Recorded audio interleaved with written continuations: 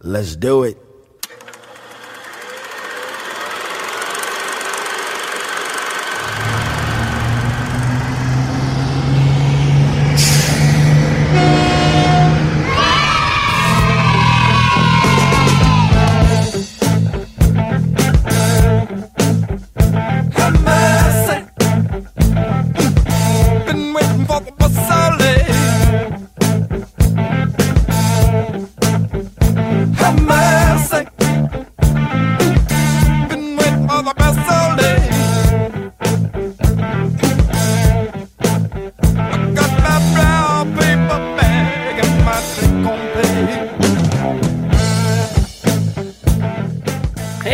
What's going on, everybody? Welcome back to another fun-filled, explosion, bare-chested episode of Short Bus Cinema. I'm one of your hosts, Rick, and as always, I've got my cool can-opener-looking, helmet-wearing buddy, Johnny Krug. What's up, man? What is up? This is Farberware on my head. Oh, man, if we got a movie, that's what they call it, a movie for you guys today, and the thing about this one is, we didn't pick this one. No, this was brought to us. And I have to say, this is 100% short bus material because it's just sitting there stinking on the side of the road. It's pretty bad. And the man responsible for that, I've been trying for the longest time to get to do some sort of show with this guy. When I started Hail Ming, I started looking around and noticed everybody that we were associated with, everybody was just doing horror stuff, which is fine. I mean, we still did a lot of horror too, but I was like, you know, when Danny and I started the show, that's not necessarily what we wanted to do. We wanted to be able to bounce around. And I noticed one other show that was kind of doing that same thing, and that was the guest we got with us today, Lee Russell, on They Must Be Destroyed on Sight. And it's a great podcast. You need to check it out sometime. But nonetheless, Lee, how's it going, buddy? Great. Checks in the mail, Ricky, for saying all those nice things. It's an honor to be on here. Yeah, we've been sort of cyber flirting for years now, and finally we've managed to get on the same podcast together at the same time, so I'm excited. Yeah, cool. Me too. Long time coming, man, and like I said early on, started listening to the show, and it's just a great show, man. I really enjoy it, and you've been a supporter of Hail Ming since day one as well, man, so checking the mail right back to you. Yes, sir, the check is in the mail. Yeah. I did. We both paid each other $100, so it's not like we lost any money. Yeah. So yeah, man, this is going to be a whole bunch of fun. And the movie we're doing is called Death Sport. So it's another Roger Corman special. I say that loosely. Special. Wait, you guys watched that movie? I watched Death Sport with Marlee Matlin. My movie was probably a lot different. What? Probably a lot better. I watched Death Sport, Marlee Matlin, man. There was a lot of what's in there. She couldn't hear anything.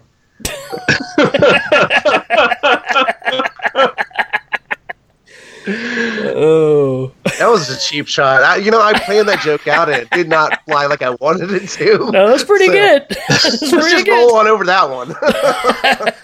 Yeah, you might want to keep that one out of your tight five, but otherwise, Well, at any point of the movie, did she say this? You ever taste my pancakes? Earlier when you were saying the movie by the curb, I was just thinking Garbage Day from Silent Night, Deadly Night 2. Garbage Day! That. Yeah. Garbage Day! We'll definitely do that one. All right, before we start ranting on other movies that we should be covering, we're going to take a quick break. We'll be right back, and we will come back with some Death Sport right back at you.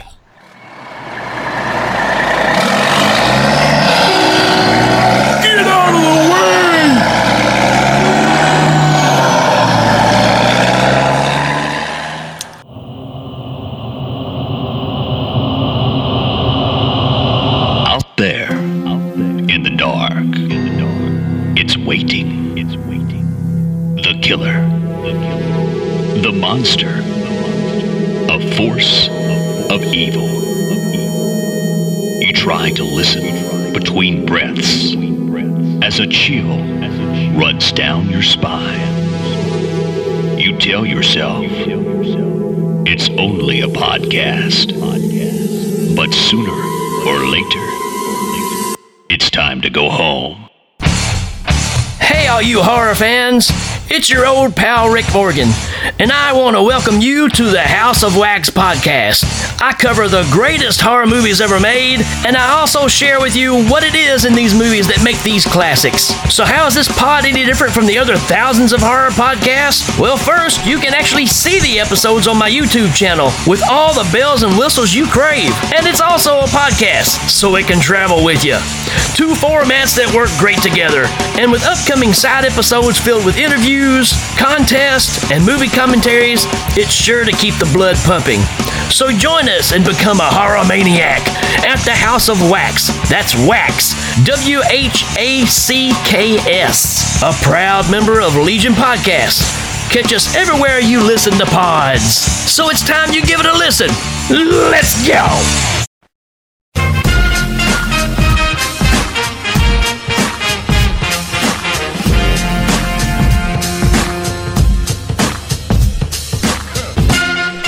And now for our feature presentation.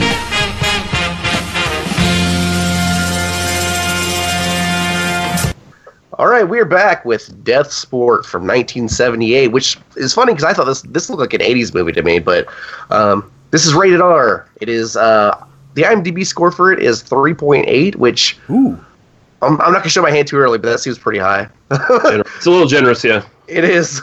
This movie stars David Carradine, who whenever he'd leave the set after working on movies, he was always just kind of hanging around. Claudia Jennings. Yeah. Richard Lynch. Yeah. David McLean. But this movie, it was directed by Alan Arkush, as well as two other directors. It says Roger Corman is uncredited, but he actually did direct some of it. Yeah. But Alan Arkush, the only thing I could see that he directed that was really notable, because he's done a ton of TV, but the main thing was Rock and Roll High School, which to me that's a classic. Yeah. But other than that, I think he did he did also what was it, Hollywood Boulevard, another Corman movie, which is pretty good. Yeah, he just came off. He was just finishing that, and he was brought in to fill in after the original director got fired and also forcibly ejected from the production, basically, by David Carradine himself. So, wow. Well, you have some history on this. That's awesome. I can't wait to hear some of that. Because, I didn't know any of that stuff. Yeah, this was a troubled production, let's put it that way. I could see that. Yeah. This is like Carradine at his most drunk, obnoxious, I'm the king around here stage. So, yeah. So you can see it, man. There's scenes when you're like, dude, he is wasted. They're sitting there looking at each other. We'll get to it, but it's like, yeah, I am you, and you are me, and we feel things together. Yeah. So, this movie is written by Francis Dole, who did Crazy Mama, Big Bad Mama. Both of those are Corman movies.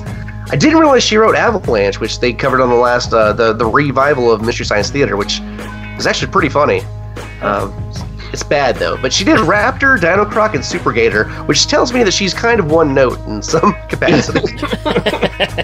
She just couldn't get that mutated lizard film off the ground. But that's pretty much it. We'll talk about it later, but being the soundtrack to this movie, the only thing that really stood out was Jerry Garcia did guitars, and that's the first thing. The first note I have, it says guitar by Jerry Garcia when it comes up on the screen, but the music sounds like this. No guitars.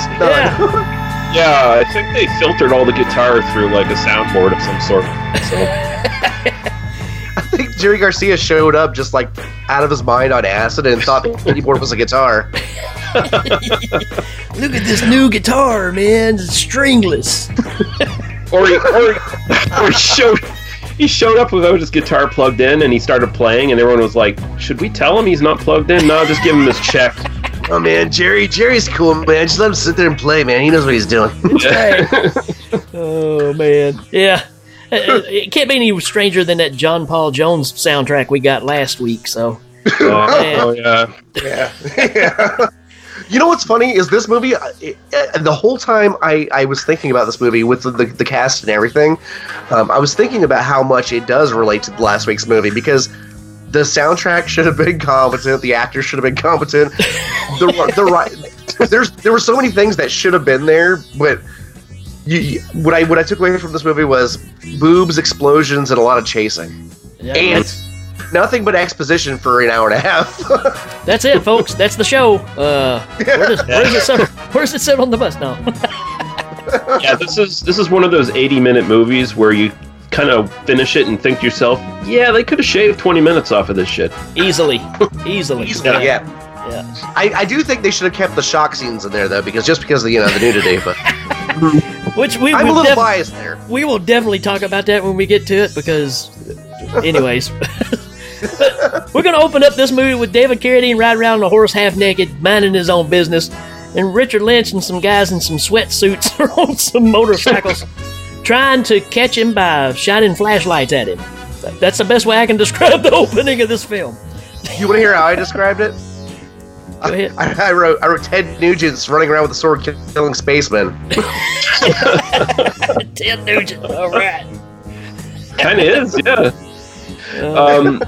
But yeah, those laser, we should just talk about the laser guns here really quick. They're basically painted stage lights with handles on them, and then they're the most impractical laser guns you could ever hope to think of. And the only reason anyone carries them is so David Carradine can kill somebody and grab one and start using it against them. It's right. And there are several times where they call them blasters, and I'm like, they're not blasting, they're dissolving everything. Which is the only good benefit out of these scenes, because I thought, okay, the dissolve scenes, if I was, 11, I would have said, all right, that's kind of cool. They did them well. Yeah, they did them well. Yeah. If you look at the people around them, whenever they're doing those scenes, it's pretty flawless where the people are still in the same position and stuff. Mm-hmm. And then you got David Carradine pulls out what seems to be just a large astro pop for a sword. Yes. Kills 3 dudes. Yes. These swords are amazing. Amazing. This is like back in the 80s when parents were still cool with giving their kids swords and guns to play with, from cartoons and stuff like that. So this would have been a cheap ripoff of a He-Man sword or something like that. You'd go to Kmart and find the off-brand fucking sword from. This is the flea market see-through He-Man sword. Yeah, exactly. But that's what the old suckers used to get in the 80s, the Astro Pops. That's kind of what it looks like. It's wow. Yeah. I don't remember Astro Pops, but I thought Ring Pops the whole time. Oh, Ring Pops. Yeah, giant Ring Pops. Yeah. The Astro Pops were shaped just like the sword. I just kept waiting him to maybe lick one of the swords and just stick it on somebody's face. And rip their face off, man, it'd been killer. I would tell you what, man, that would have bumped this up on the bus for me. Yeah. That would have bumped it right up.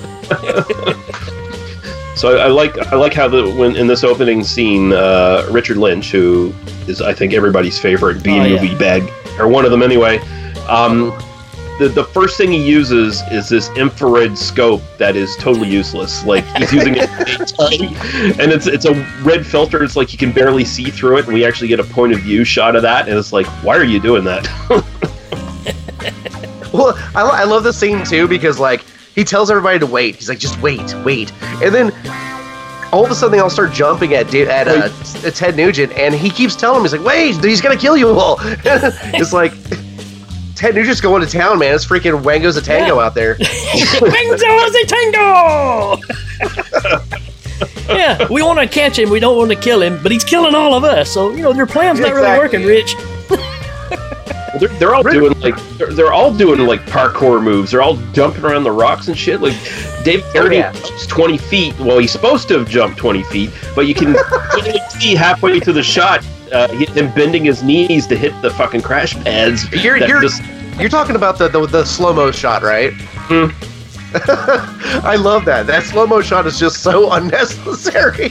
But the next shot shows that he hadn't bended his knees at all. He drops right to his feet like nothing happened, That's good stuff. I love that. But they catch him, then they take him away, and then we get a scene where Richard Lynch goes and talks to his whacked-out boss. And they have this conversation where they say the word death more times than I could really count. You can make a drinking game just out of this one scene. But that guy got a shot of that here. Gold today, my lord. We've captured 4 range guides. And in the combat lost, only 2 death machines. Only 2. You think that's an accomplishment? If they destroy the death machines in the death sport, it could be catastrophic. Can't you understand?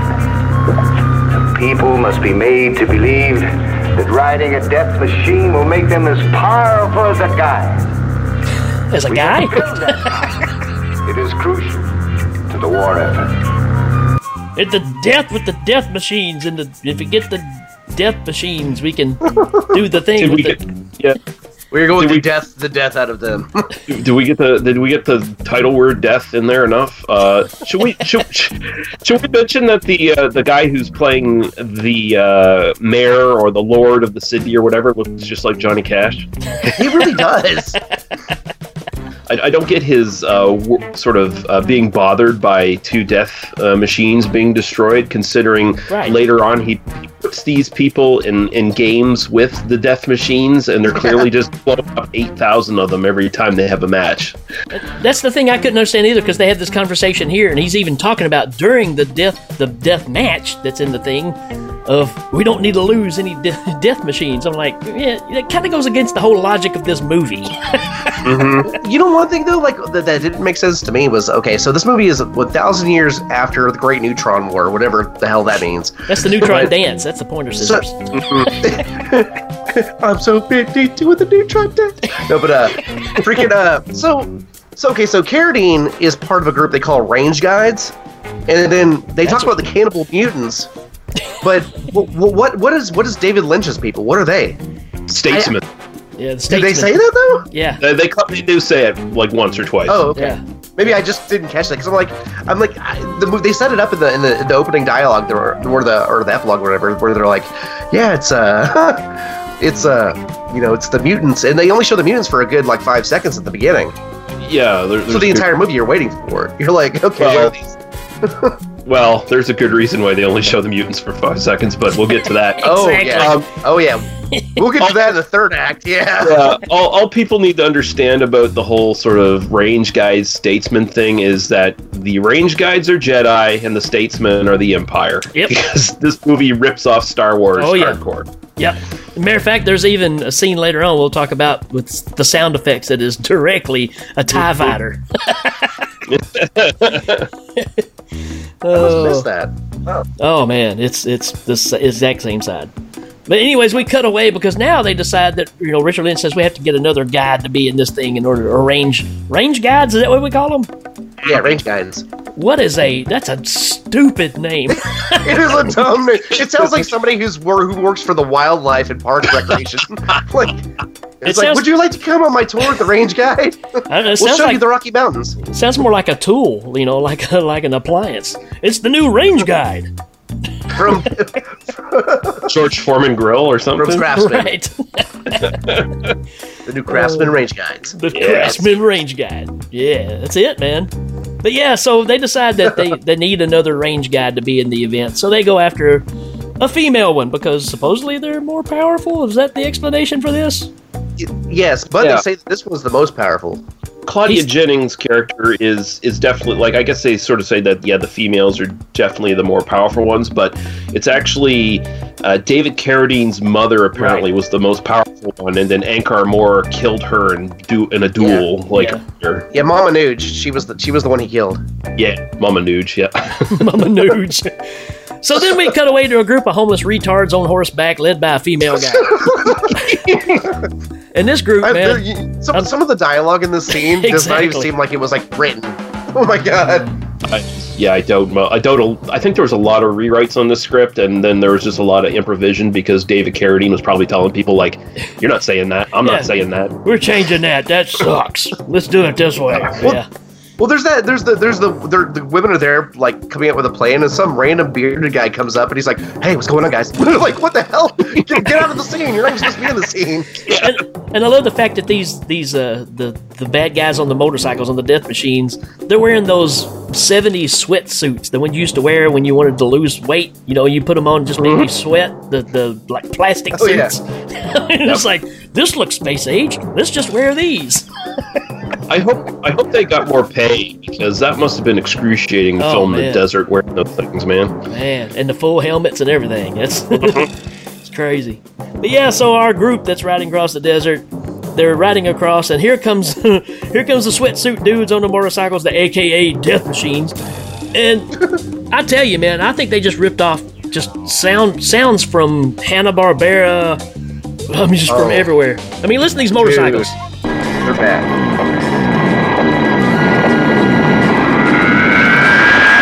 I mean, that's a Roadrunner sound right there.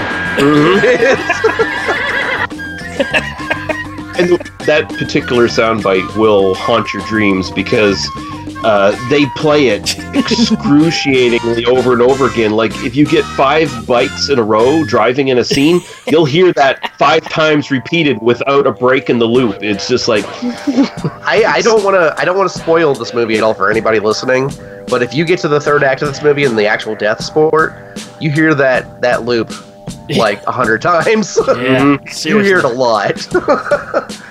So out here, their motorcycles, they recognize that they're coming, but that's when the people realize they're just, I don't know, they're trying to be on the run. But then we get this conversation where we can't decide if there's mutants or not. And it kind of goes like this. Recognize them? No, but they might be mutants. Wow. Are they mutants? Get back to your that? Well, shouldn't we try to outrun them? I said get back to your people! They're on the flat, just ahead. Yep, they're mutants. All right. Better make a run for it before it's too late. Are they mutants? I don't know. Are they mutants? They're mutants, all right. Yeah. Fantastic. It's that time of reckoning, split decision. And we will definitely talk about these mutants in a little bit. So, man. Oh my God! Yeah. Yeah, wanna be sand people. That's all I can say. I texted somebody while I was watching this, and I said, because I was texting her the whole movie as I was writing these notes, and once I got to that third act, I was like, oh my God. We'll get there. I'm not going to say anything now, but we'll get there. So let's just say also the filmmakers were not happy with how those mutants looked. So they know. God. They know. So yeah. Thank God. Yeah, like I can't see Corman doing anything this low ever. No, I've seen a lot of Corman. Corman yelled at the filmmakers when he saw the dailies of this with the mutants in it. He was like, "What the hell is this shit?"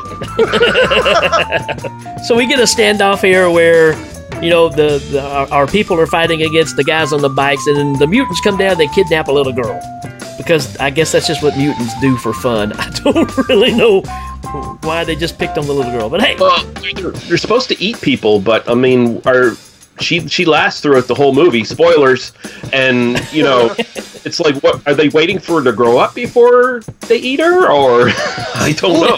That's another thing too, though. Like, because the mom's like, "Oh, we're going into battle. You can't come with us." She's like, "I'm coming with you." No, you're not. And they just leave her by herself. Really, in that area? It seems a little bit shaky. I don't know. It's a sketcy area. Which explains why the rest of them are all captured and taken back to the city. And then you get this incredible scene of David Carradine in a drunken stupor fighting a big metal door. Oh yeah, no. This is David Carradine, who hasn't had weed in a couple hours, and he's not even acting here. This isn't method or anything. This is just, he was pissed off, and he probably woke up in the room and like he probably legit thought he was trapped in a room. Probably these Space 1999 sets that he's jumping up against. Absolutely, yeah, it's a good call. I like that. But yeah, and then he's in one room and he calms down and he looks across. Well, actually, he gets shocked. Yeah, they tell him, they warn him, they say, you see touch it again and get shocked. Right, and it happens to be, I'm thinking, I may be wrong, but it almost looks like the guy that played Tiger Man in the Buck Rogers series. I think it's the same guy. It might have been. Yeah, it could have been. I will say there is a visual sign of the budget here, where there are, if you notice, the guards for this area of the city that they're trapped in, they wear black suits instead of the jumpsuits. Right. If you concentrate a little bit, those suits are actually from the gorillas from Planet of the Apes. It's reused suits. Nice. Awesome, man. Hey, Corman knows how to save a buck, man. Like, you know. I was telling my wife earlier about that, and I was talking about this movie we're doing. I said, it kind of falls off the back, off the heels of Death Race. I said, she's like, right. What? And I was like, yeah. I said, he was trying to carry this thing on. I said, but Corman's this kind of guy. You basically walk in the storage building and you go, hey, there's a dinosaur outfit, a bulldozer, some chicken eggs, and a palm tree. Let's make a movie. It's the law of diminishing returns with Corman. He had a big hit with Death Race 2000, so it's like, let's make another one of these because Rollerball and all this other stuff's really popular right now. Let's capitalize on this. All right, I'm game, Roger. I'll make the movie for you. By the way, we're going to cut the budget in half. Oh shit! Yeah, never a good sign. But he looks across. Hey Roger, how do you feel about googly eyes? Should we just? Well, I think you just gave it away. Should we talk about it instead? No, we'll get there. We'll talk about him in a minute. But right now, we're at the point where David Carradine calms down. And he looks across the hall, I guess, and there's another door for a prison cell, I guess, and chicks on the other side there. And I don't know if they're reading minds or if they can really hear each other because they're not talking very loud, but they can hear each other as plain as day. The lips aren't moving very much either. Yeah, I mean, yeah, they only do this parent mental communication thing like once, and then it's like, well, that doesn't really establish it for the audience, guys. If you're never going to do it again, then it just kind of feels weird. Right. Well, because I mean, later in the movie, there's that whole connection she has with all these people, but it's like you don't really know what that is. Like they never explain what that is, like what that connection is. It's just like the women just have this special gift, and I'm like. You know what? Some things are better left unsolved though, because I'd rather have that than metachlorians anytime. Well, yeah, that's what I was about to say. The reason that didn't happen is because George Lucas hadn't written it yet. That's. So apparently, the girl that's been captured was also with David Carradine sometime when they did some kind of range thing before, where they had to travel together, and I think she was even there when his mom actually got killed. So there's all this kind of backstory that's going on. Oh, hold on. Let me jump in for a second. Because she was there when the mom was killed. There's the whole backstory, and there's that line where it's like his mother could do things nobody else could do. She could predict wind from like 3 days away. What? She could predict wind. So she was actually. She was actually the best weather girl in the territory, Yeah. Well, I didn't understand that line. I'm like, what does that even mean? Like, it was so such a throwaway line. They do later on. They make some sort of mention out of nowhere of how apparently there's these really bad winds that can just rip you to pieces or whatever.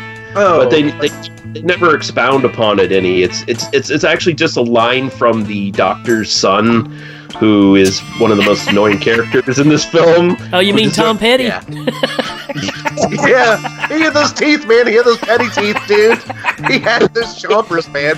I thought that the entire time. Yeah, I've got some good lines from him, too. Oh, man. But yeah, we didn't say about the doctor. The doctor got captured too. Well, that's what I was going to say. That at this scene is where where the doctor goes in and he's working on the head honcho, and he tells him, "I've never seen anything like this before. I believe that you are losing control of your reasoning faculties." You mean I'm going mad? Your brain is decaying, my lord, and I must tell Jerry you. Garcia back there. For the good of Felix, I think that you must turn over the leadership of state to someone else while it's still possible for you to do so. Yes, of course.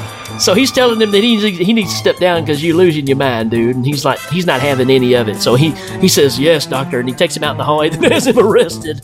You liar! Yeah, that scene's really meta actually, because that's essentially the doctor stepping in as a surrogate for the audience, talking to the director. You're screwing this up, dude. And then you get Richard Lynch goes in and talks to the captives, and him and David Carradine just start talking in pig Latin for some reason, because you kind of get this thing. What is your name? A name I can be proud of. has O'Shea, son of O'Shea. Okay, Brother Bobby Boucher. I know your mother. Yes. She gave you your disgrace, Angar Moore. You who betrayed the consciousness. Your dishonor is legend. My dishonor is your fantasy. Boy, talk about some burns. Oakenshay, ODK, X-Nay on the Ottenray. They're speaking Carney to each other. Like, what the hell? So then I've got the next line I've got wrote down. It says, the doctor's mentally challenged son decides to break them all out of prison. Yeah. Yeah. You know what? Okay, so how did they contact him? Because he mentioned like his son could do this, but like, what happened? Like, did I miss something? His son was I traveling. think we all missed it. Yeah, his son was traveling, and somehow he took off on his own and got there. And when he got there, I think he saw some kind of sign that said his father was either missing or something. I don't know. It doesn't matter. It doesn't hold up. There's no logic because once you get to know the son, this dude's dumb. Yeah, man. There's he's no way. I'm surprised he even knew what town he was supposed to be going to. Yeah, half the time you watch them, it's like the Carradine and Claudia Jennings have to basically give him stage directions as they're filming. Like, no, you move over there. Go over there. Like, he's just like, and this is where we try to break out, and then they get captured again and get gassed, and then we get to one of the torture scenes, and you can almost set a clock to this movie because it's like every so many seconds or every so many minutes we have to have another one of these scenes. But so we start off with the crazy guy in charge, the head honcho, has this room set up that I don't even know how you describe it. It looks like a 70s discotheque. Yeah, wind chimes, basically. Wind chimes. Yeah. There's lights all over them, though. So this very, I don't know, it's very like, it's like they tried to be futuristic, but they had no idea how. Exactly. That's the 70s. We're gonna put some Christmas lights on these poles. Yeah. On the wind chimes. So they strip her down completely naked. She's not afraid of showing everything, apparently, but she's in here kind of dancing around. And then he just starts shocking her for no reason. I mean, I guess this is just part of the torture process, I guess. So, yeah. It happens so many times in this movie, I think it's more than that. Right. Well, that's what I'm saying. It's just like, what are we getting out of this? I mean, I know what we're getting out of it. Yeah, exactly, We're getting Playboy Playmate Claudia Jennings. Yeah. Right down to the beaver getting shocked by wind chimes. Yeah. Absolutely. And then they were not scared to go full frontal in this movie. No, not one bit. And then you got David Carradine over here getting whipped. I don't know if y'all actually go back and watch this, but the dude that's whipping him hits him like, I don't know, 70 times right here in this one scene. And then when he's done, there's only like 4 marks on his back. But it's just like, I mean, you see the guy just, I mean, it just keeps going and keeps going. Then he's like, that's enough. And he even has to stop the dude because he wants to keep going. But really, then they pan back and there's only like 3 or 4 marks on his back. I'm like, wow. He's just really accurate with that whip, man. He's got 4 spots he wanted to hit, and he just kept hitting them over again. Oh man! And then he gets. I know now. I want to actually do an indie film called The Passion of the Carradine. They take him back to the cell and they drop him down, and our female hero is in there as well. And apparently, she's found some volumizer for her hair. Because 1 minute it's just like kind of normal looking, and then it's just like boom! It's like Farrah Fawcett big all of a sudden. Mm-hmm. Maybe the electricity? Who knows? It must be really humid in those rooms. That's what it was. Right. And then we get some weird poetry and a massage. Yeah, that was weird. Like, so he's like, I need you, or what does he say? He's like, I need you, or yeah. She's like, all right, Leo. She's like, all right, Leo Sayer, I hear you.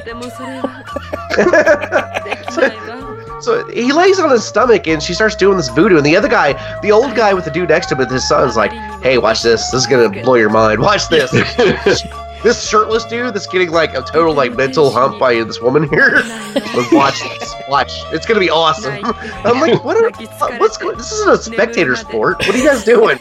It's the doctor talking to his son. He's like, "You're going to see something that most people have never seen." Like he's already going. He's more interested in eating paint off the wall than he is seeing anything else going on. That's the thing. It's like you might as well watch this now because you're not going to live long enough to touch a woman yourself. Yeah. And then the guards break in again and shoot the main characters again with a stun gun.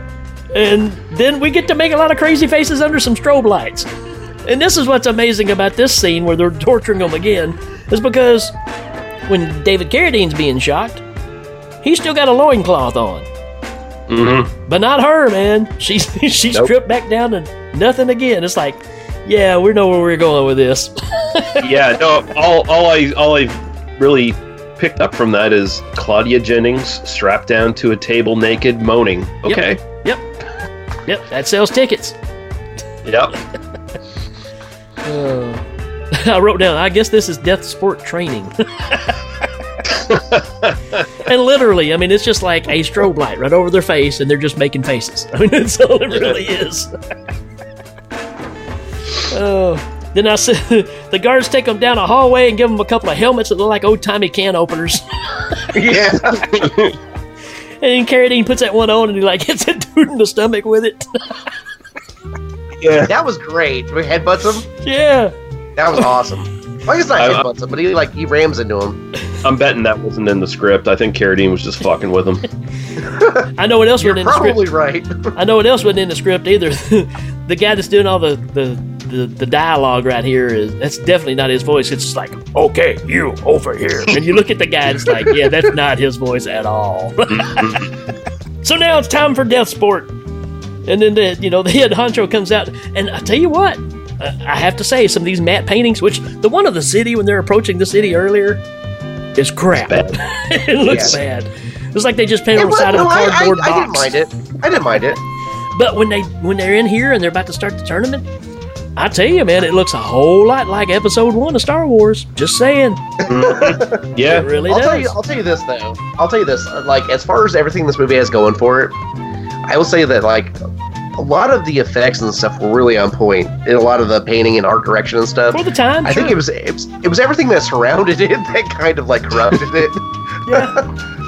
Yeah, I mean, there's something funny about the city when they're coming up to it that just looks pretty crappy. But I was really impressed with this one. It reminded me of Wizard of Oz when they were going up to the city at the beginning. Very true. Oh, yeah. Very much like that. Which is funny though, because there's a good 40-year gap between the movies. Yeah. So it's like it probably should have looked better. They were working on the same budget they worked on with Wizard of Oz, though, probably.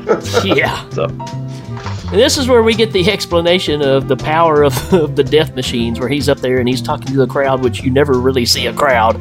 It's just, you can tell it's just him, on a little stage set. Anyways. You do see Linnea Quigley in this. That's right. Uncredited. What? Yeah. Are you serious? She's one of the blonde girls in this in the background.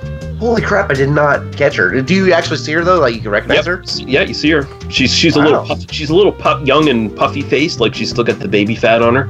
So it's like Savage Streets. Yeah, Savage Streets era. Yeah. Yeah, cool. Yep, Johnny's a fan. Mm-hmm. Oh, I love Linnea. I mean, I don't really care for the the brutal stuff with her, but I do like Linnea.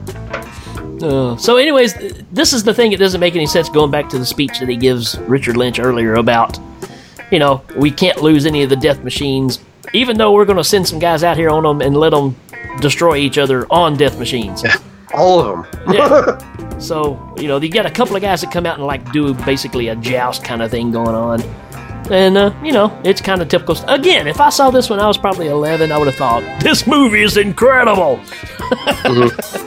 Yeah, dude, it really does. It really does. If I swear, as a kid, this movie would be amazing. Yeah, like the explosions alone. Yeah, the explosions are great. This was all Alan Arkush. This was all his stuff that he was brought in to do. The original director, Nicholas Nicephore, credited as Henry as Henry Suzo. He was doing all the mystical stuff and the duel that was shot really early and all that. But yeah, then they brought in Arkush and was like, make this movie work. So put in some explosions. Well, according to IMDb, this is the only thing that the other director ever did. He did one more movie, I think, and after that, all he did is write stuff. So yeah. Well, yeah, I see a lot of writing gigs and stuff, but yeah, like it shows just directing this one. Yeah, can I just briefly, might as well just get it over with why he was sort of ejected from this? Sure. I guess there's two contrasting stories here. We never got Claudia Jennings' story because she passed away, right? But years later, Henry Suzo basically wrote this sort of series of posts about how David Carradine was constantly high and drunk on the set, and how when he went over to meet David Carradine at his house, David Carradine like threw his dog over his balcony for shitting on his Christ. Yeah, holy crap. He said a lot of nasty things about Carradine, and apparently this was right around the end of Claudia Jennings' cocaine habit that she apparently got over by the next time she did a film. But apparently she was so high on one of the motorcycles that the director tried to pull her off of it forcefully to stop her from hurting herself, and David Carradine beat the crap out of him for doing that. Jesus. So yeah. Oh my God. That was some guerrilla filmmaking, man.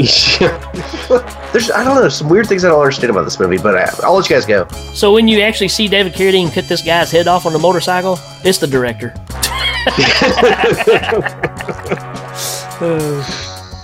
Yeah, they run them out. They say, okay, it's your turn. They make them run out, and you got people on motorcycles riding around, or death machines, I'm sorry.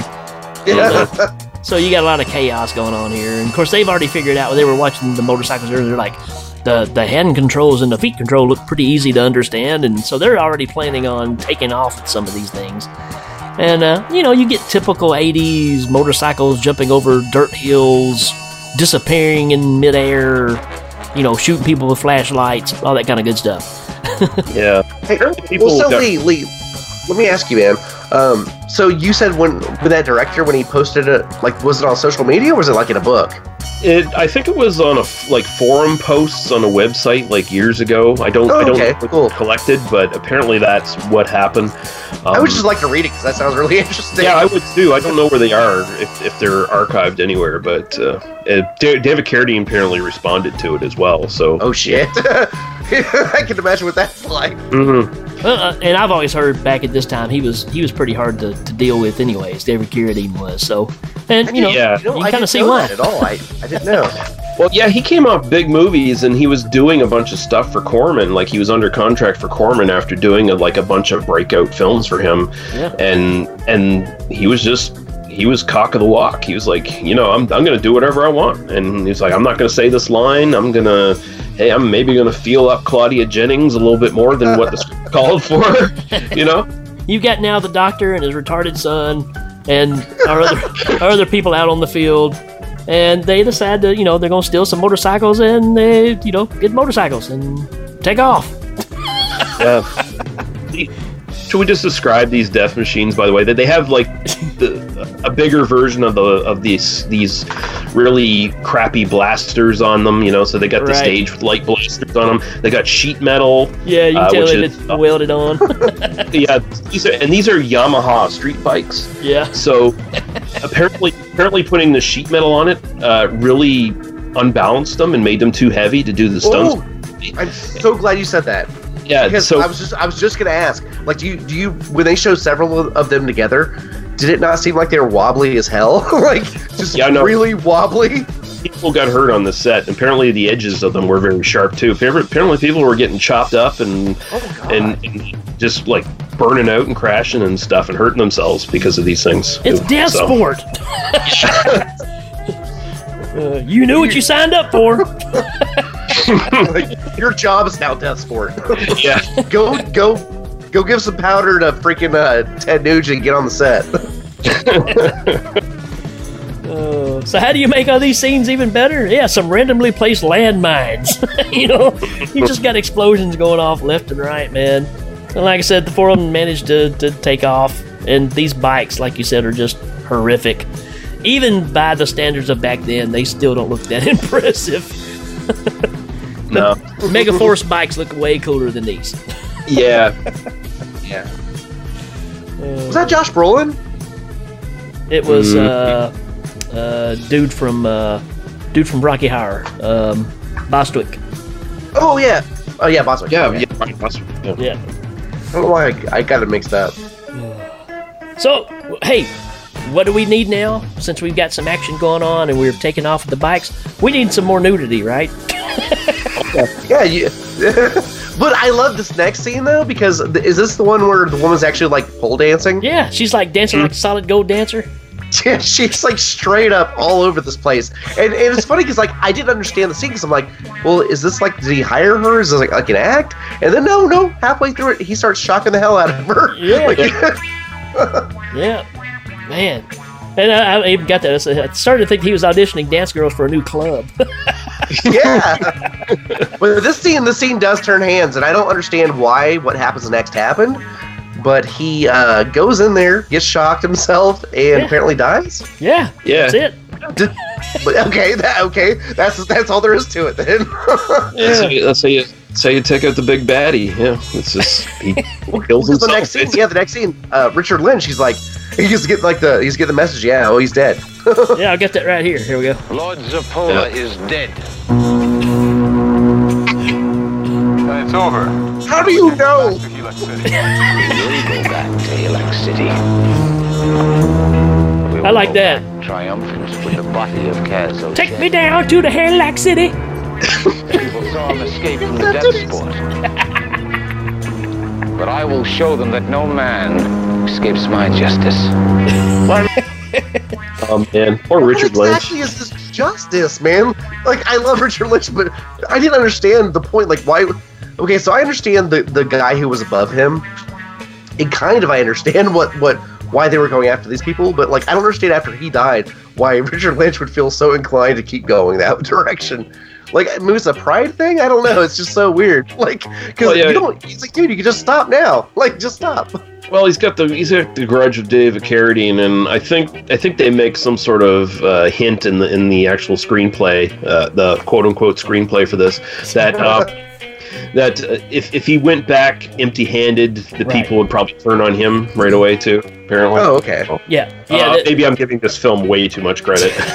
No, I think that's actually right. I mean, there was the point of nobody leaves Death Sport and gets away, so I mean that would just make everybody, lose their faith in the controlling factors here at this city at Silac City or whatever it was. The first rule of Death Sport is nobody talks about Death Sport. Yeah. So yeah, he's got to go kill him. One, he's got a grudge against him. Richie really doesn't because he's already killed his mom. So he's kind of like, yeah, so what? I'll kill you too. Yeah. But he can't let anybody come back. He can't come back empty-handed, and he can't let them return, without being captured. So that's the whole point of this. Yeah, the Lord Zapata or whatever that stupid name is. Yeah. He just dies like a bitch, really, and the Emperor doesn't die like a bitch. So yeah, but I mean, again, George Lucas hadn't written it yet, so nobody knew. Yeah. Okay, so Lee said it and Ricky said it. You said, the stupid name. Ricky said about the range guides. The names in this movie of characters is just so dumb. Oh, yeah. So poorly, man. It's like it's poorly written. I'm like, because I was sitting there like, because I always try to make notes about what their names are, and I'm like, these names are just so obnoxiously stupid. They're just like, they can't be simple. There's nothing simple. There's not one name that's like just, I guess, I think Denier or whatever, she's like the most simple. Yeah, and then like the doctor is Dr. Carl. So you think that's his first name at first, but then his son is Marcus Carl. So it's, okay. His name's Xavier Martertius Carl. So from now, for a lot of this movie now, you just get a lot of filler. A lot of just chasing, driving bikes across fields, stopping at an abandoned factory, sleeping in there, stupid things where he like shoots that rat and he goes, I was just chest. Yeah, that was weird. He's supposed to be the Zen Buddhist warrior future monk dude, and he just kills a rat for no reason. Like, what the hell? That was, I didn't understand any of that. That was so weird. Oh, and then I said they go to hang out in this old abandoned factory for no reason at all. And then I said, never mind, I was wrong. We just need a place where our lead characters can get naked. Yes. You have him on top of her for a little bit, and then all of a sudden he gets up and there's some more titties. Like it's just they have to do that. I guess there was like some kind of quota in here because Corman, I know his philosophy with boobs and stuff, but like this movie just was all over the place. And then when they wake up the next morning, they take off. You got some sticks playing in the background.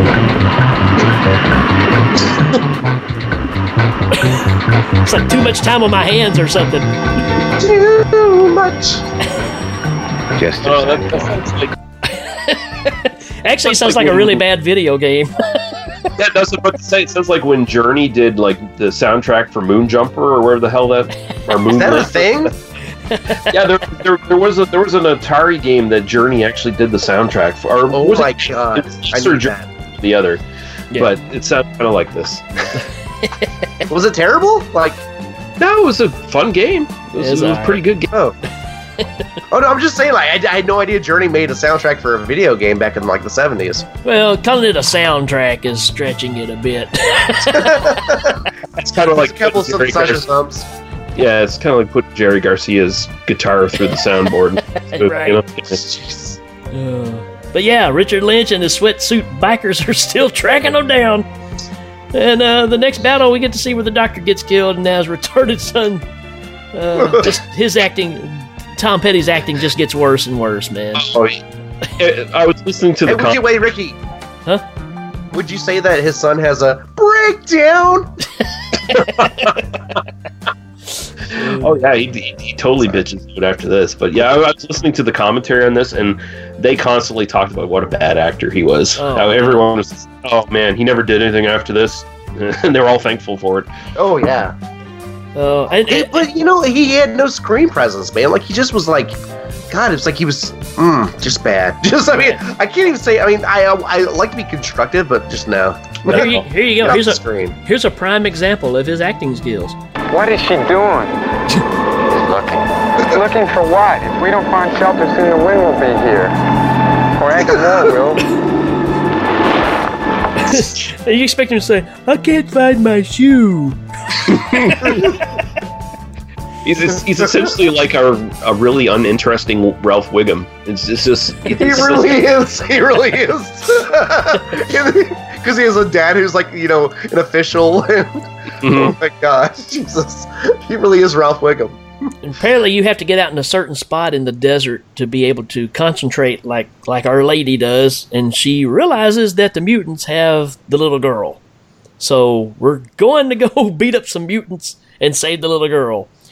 Oh boy! And doesn't he try to stop them? Doesn't he try to tell them that, like, you know? Yeah, he's like, going in there is like suicide. You might get killed. Oh yeah. Is that a thumbtack on the ground? Yeah. I see something shiny. He's whining about stuff constantly after this. It's just, the mutants might kill us, and Carmore's probably coming. It's going to get windy really soon. All right, so here we go. We have to talk about it. The mutants live in a cave. Jesus.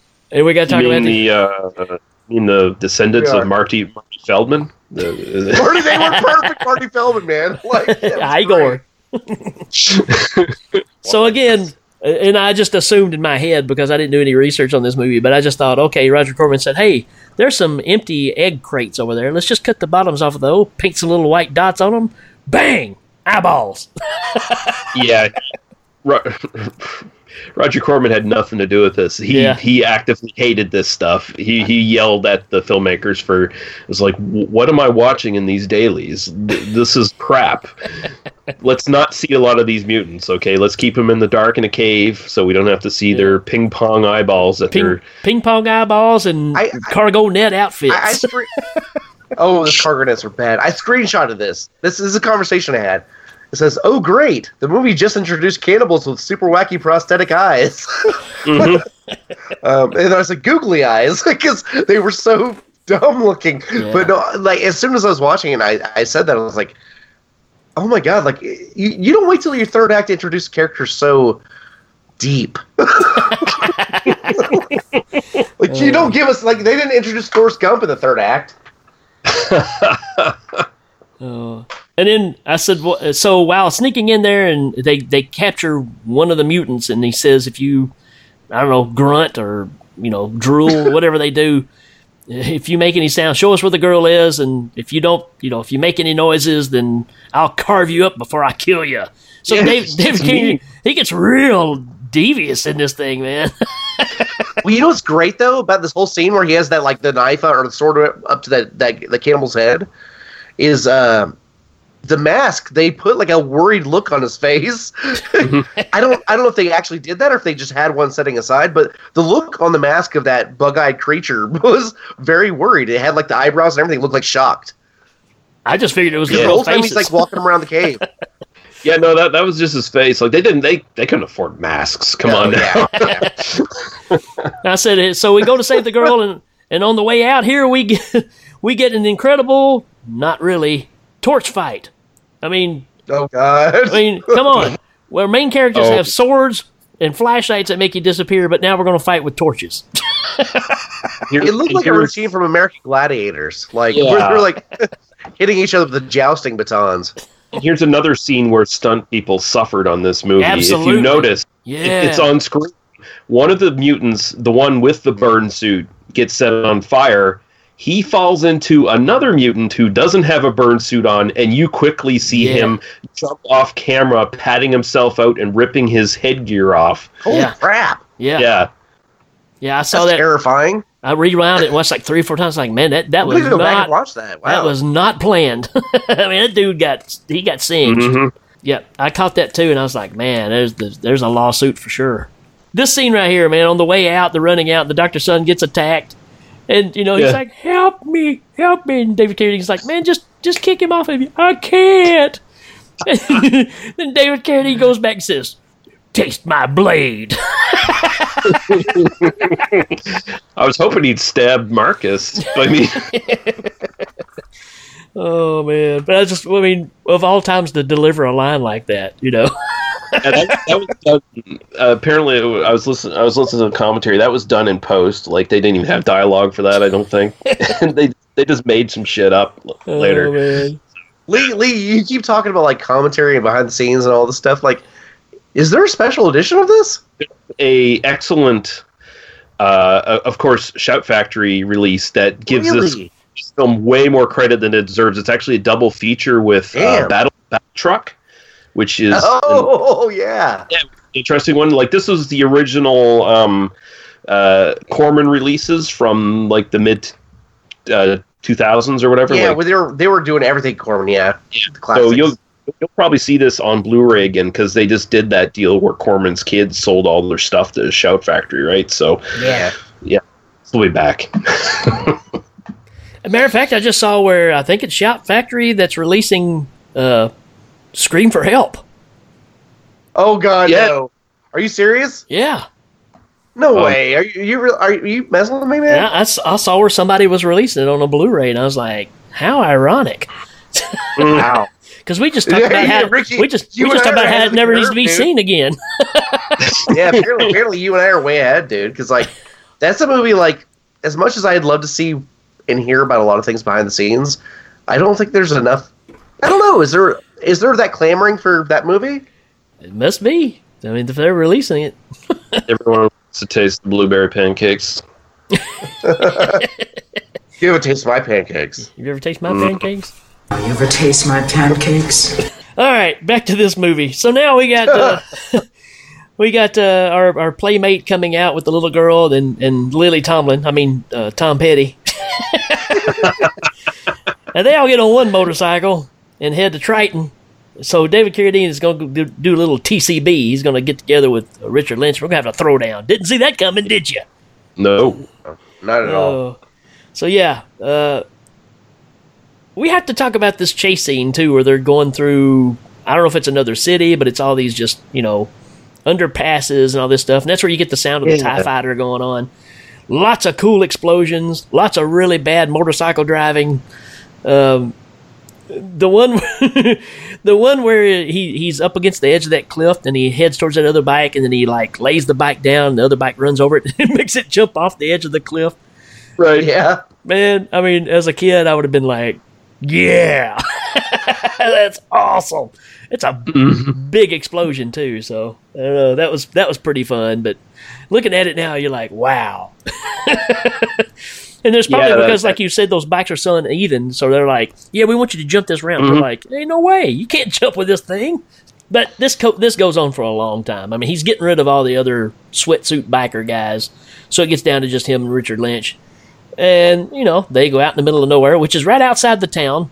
At this point, Richard Lynch has already told the other guys, actually, there were some other bikers left, and he told them to go on back, but he said, it's over. He said, because they're already back. You know, the girl and Tom Petty and them, they've already made it back to the city. And you can tell they're up in a building and they're watching these two face off out. It's like, yeah, what's the deal here? And so they both got Astro Pops, and they just start fighting each other. And we get a bunch of name callings and grunting and sliding around. There's one scene in particular, I really didn't know what was going on in this scene. And it's even scarier when you just hear the audio. Check this out.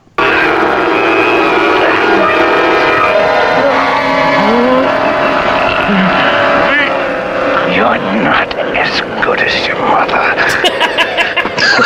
Far better. You.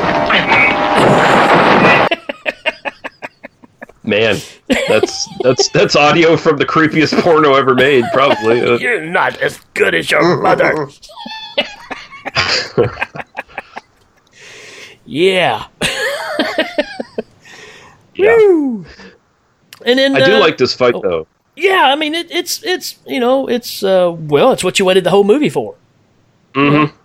And it's Lynch and Carradine. I mean, come on, what's not to like? Except for the fact of these plastic swords making metal sword sounds when they hit each other.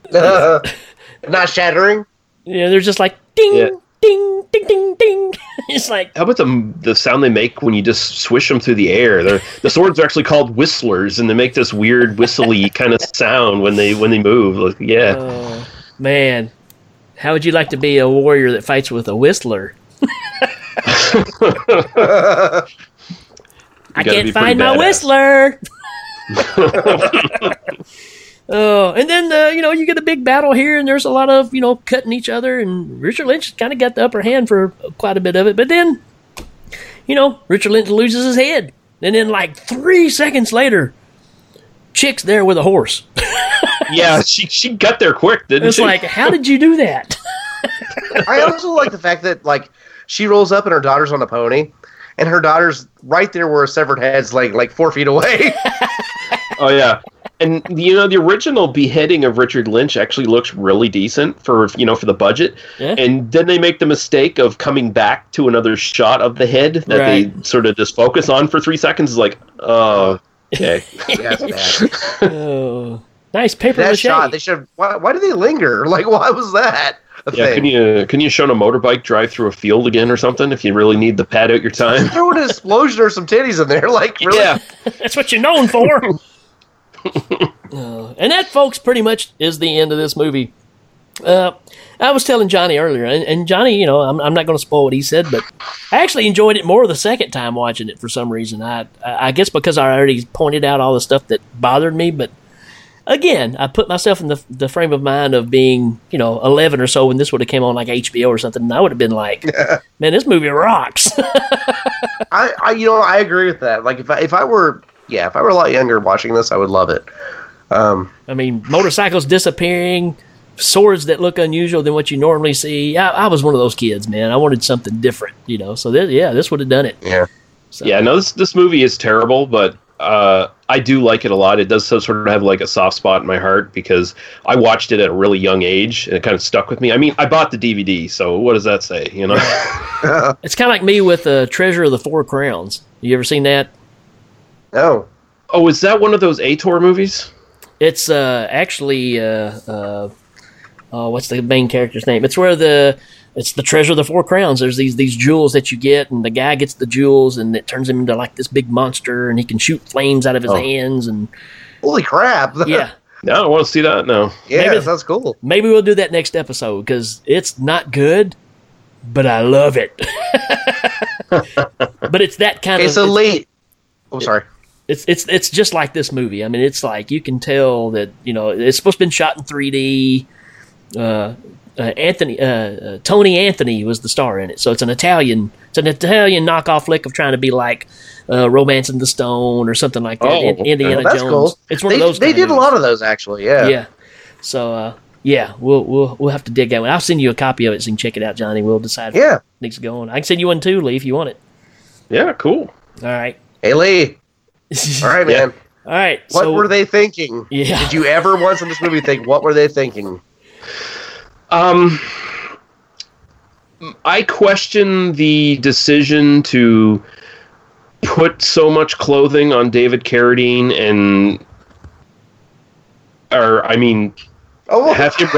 have him running around naked as much as he did, and having Claudia Jennings run around with as much clothes as she did. Okay, good. I'm glad you went there because I was like, one of my notes says that. Okay, I'll get there, but like, is a lot of less clothing from him. Yeah. I assume that was probably in his contract or something. It's like, I ain't wearing stuff, dudes. Just no. Spirit, bitches. No pants for me. It's in the contract. you could put one of them jumpsuits on Claudia here, but I ain't wearing that shit. It's not happening. That's the reason you get like a Circle of Iron where he says, I'm playing all 7 characters. Yeah. What about you, Ricky? Man, this whole movie is just a what were they thinking. I think who's in the cast. God. What was Jerry doing? What was Jerry doing? Yeah, hiring Jerry Garcia. For what? Oh man, yeah. There's a lot of what they're thinking. I mean, it's just typical Corman stuff, though. And I know this is not totally tied to him, but just the production values that went into so much of this stuff that is just, well, no production value. That's the best way to put it. Well, no, he does take more blame here because he did direct some parts of this. Yeah. So. Yeah, and I saw that. It was, it's. It's just the fact of taking things that are laying around and saying, "Hey, we can use this as a weapon," and it's that mentality that's always a "What were you thinking?" Taking stage lights and use them as ray guns. Sure, why not? In this movie, the sock puppet's going to be the killer. Yeah. But for me, just writing all the dialogue and exposition, like almost every scene where they had any type of dialogue, it was like. They explained to you so much history. I'm like, could we not show any of this stuff? Like, why did we have to hear all of it? Like, a lot of it was the original director's dialogue that he had for this, and they just sort of had it sitting around after he was gone, apparently. So, we got to maybe use it. Yeah, it became padding because, that's so much of this movie ends up just being padding because there's just not enough there to really run on. Yeah. Okay, so Lee. Did you learn any good lessons from a bad movie? Yeah, I have 2 lessons here. So first off, in the future, street motorbikes are apparently made of nitroglycerin. So you might want to stay away from those. How do you fuel them up? Yeah, how do you fuel them? Like, really? Like, without blowing up at every gas station? Yeah. And also, you might want to turn off your electric torture wind chimes before you walk into them. Just saying. I know.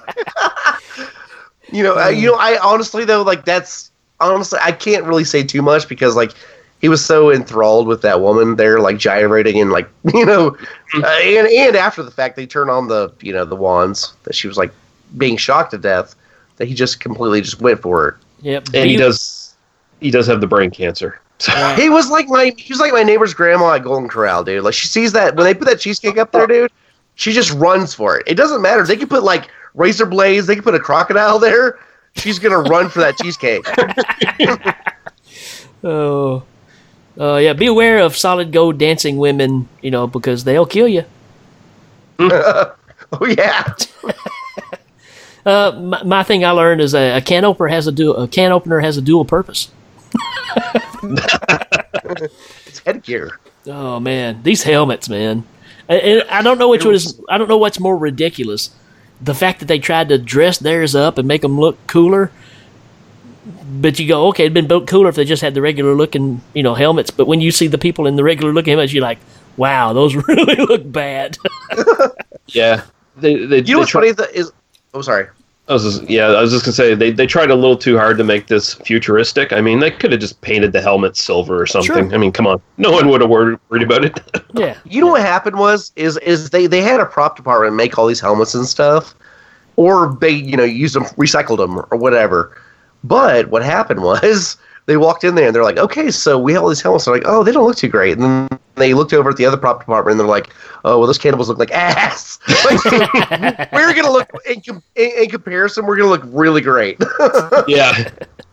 Oh, I did write down, I missed it a while ago, but I said, did they really cast this guy to play the son's or the doctor's son, or was it just a favor? You know what? It had to be, right? Yeah, I think he was just like a guy who was around, and you want to be in a movie, kid? Because there's no way they screwed. And he said, this dude. I love ashtrays. You're hired.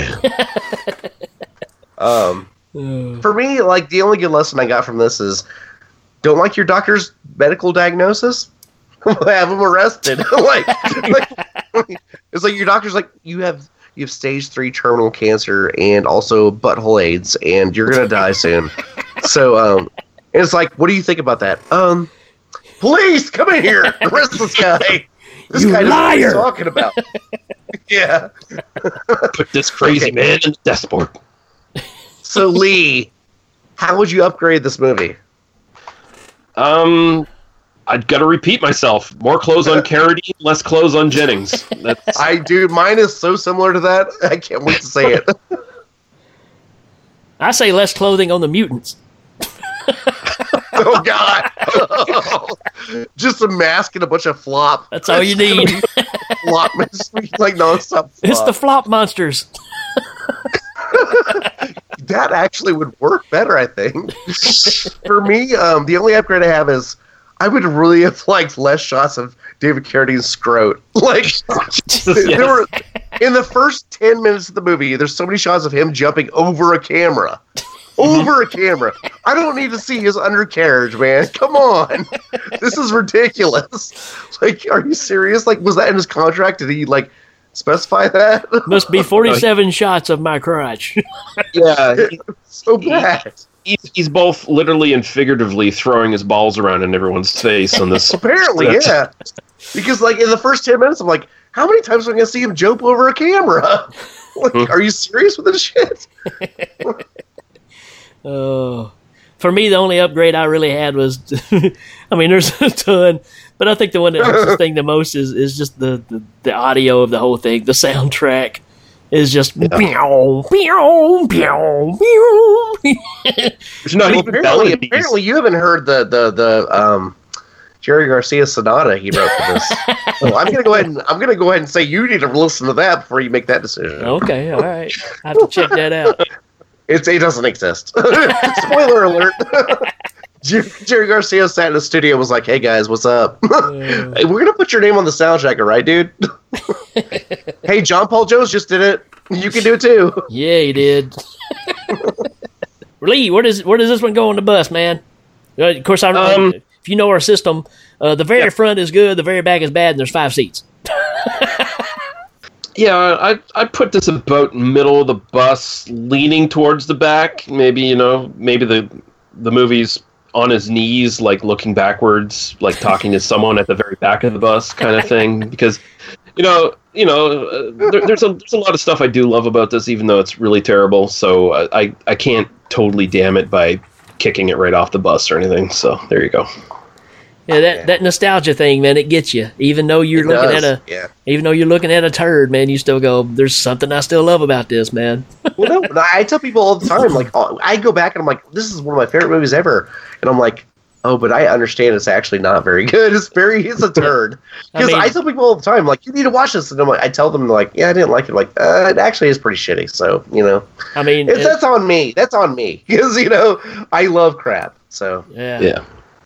I mean, I'm at the epitome of it because I'm a diehard Kiss fan, and we got Kiss Meets the Phantom. So, nice. I've never seen that. Oh, we got to do that one.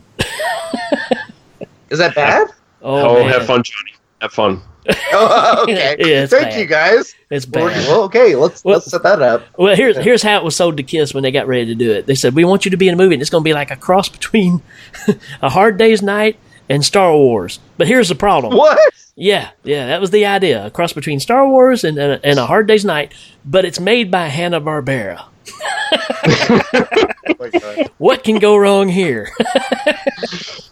I feel like the drug distribution of the 70s was just way too like common and like everybody was getting stuff.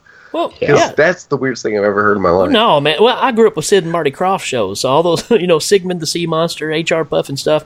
These are what we were watching as kids, so that wasn't that unusual to us. Yeah. Just like this movie. This wasn't that unusual. Where would you sit it on the bus, Ricky? You know what? If you would have asked me before I watched it the second time, I would have said second seat from the back. I'm kind of with Lee. I'd kind of put it in the middle. I think I would actually might even check this one out again. Nice. Okay. Well, this is the first episode where we've had a big difference of opinion. That's all right. I'm gonna set this on the last seat in the bus. You don't want to kick it out the back? No. I feel like this is. The weird thing is it was really strange when I watched this the second time. I thought the whole time I was like, you always put that in the back of your mind, like Battlefield Earth is the worst thing we've done. And for some reason I kept thinking I would rather watch that than this. I don't know why. Whoa. But I kept thinking that. Well, and there's a ton of filler in this movie. I mean, there really is. There's a ton of filler. And I think that's the problem. I think this movie could be a 45-minute great little piece, but I feel like that the fact that it drags on to 80 minutes really harms it. Yeah. And that's and again, I'm not. There were several things that were competent in this movie, but I feel like there were a lot of things where I'm just like, okay, I can't get on board with that. There was better nudity in this one than in Battlefield Earth, though. Definitely. Okay, so that's the thing. That's the reason they're equals. Because Battlefield Earth, it was a terrible, terrible movie, and it kept going with story, and it was just goofy, and everything just sucked about it. But there was some kind of charm there. Not much, but a little bit. This one was kind of the same way, except for it didn't have as much filler or content, but it did make up for that in violence, explosions, and titties. So I feel like that's the difference. Is they're in my opinion, they're both kind of the same. Yeah. This movie made a profit. It was Really? Yeah. You want to hear what the budget and box office was for this? This was in the theater? Oh yeah, $150,000 for the budget, which seems excessive. Box office $400,000. Oh wow. Yeah. I would think that's pretty good for a Corman flick. Didn't do as good as Death Race. That's why they didn't make another one. Right. Yeah. Death Race was the happening thing at that point. So, well, cool. We're gonna take a short break. We'll be right back.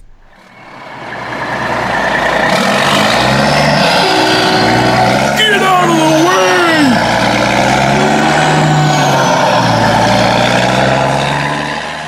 Do you desire to add yet another entry in the endless legion of film review podcasts to your playlist?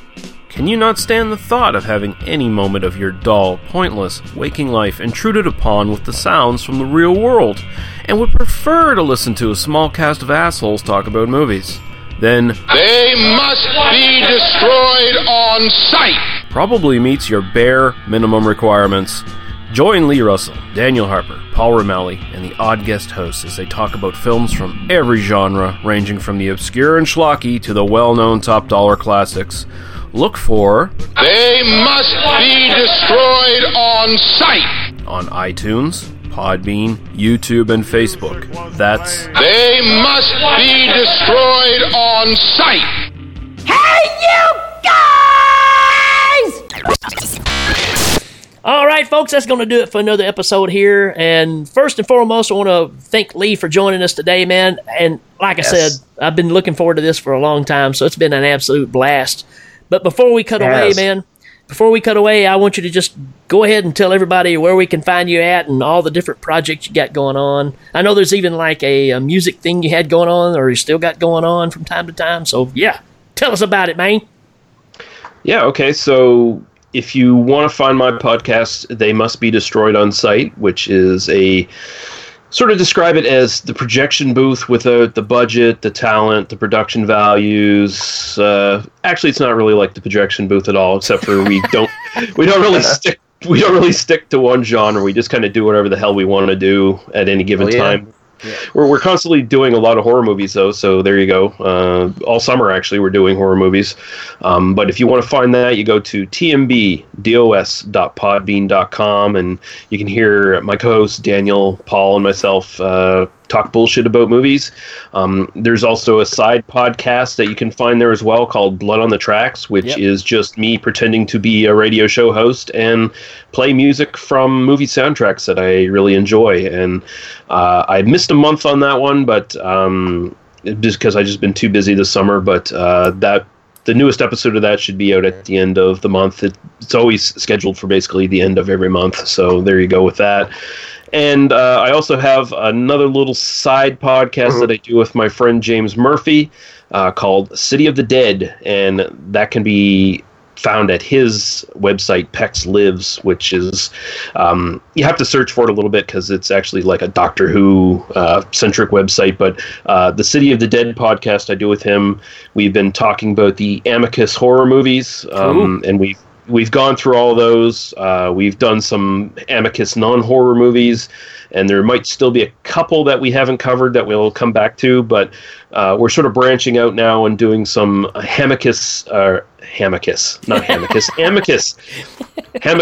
That's like a that's a podcast, actually. It's a side dish. It's just, yeah. There's a podcast called Hamicus.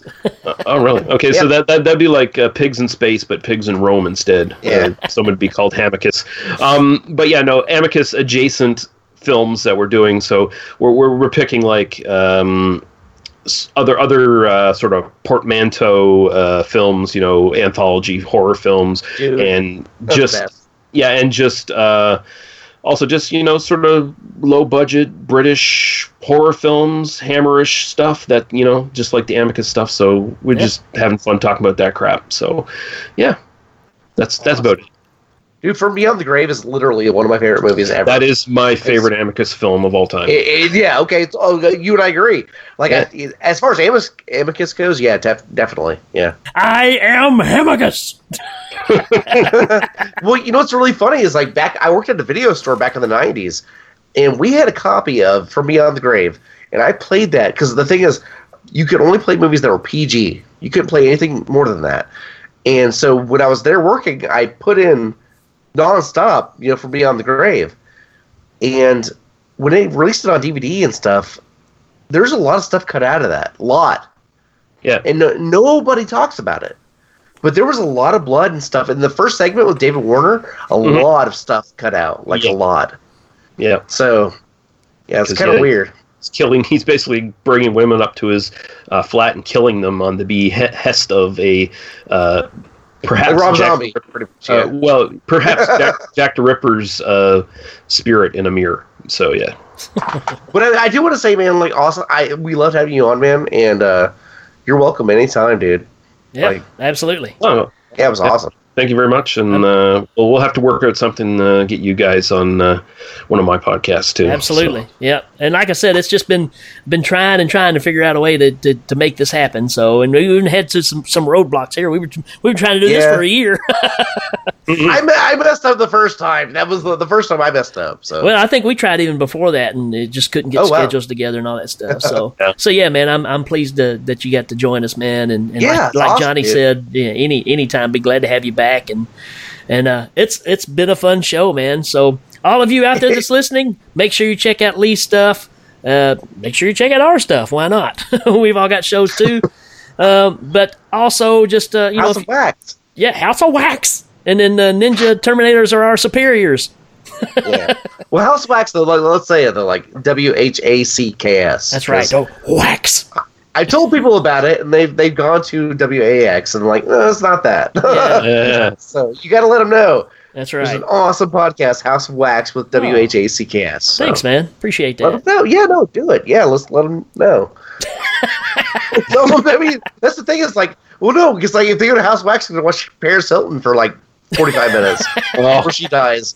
Like, are you serious? Like, that might be a little better. I don't know. No, it's not. No.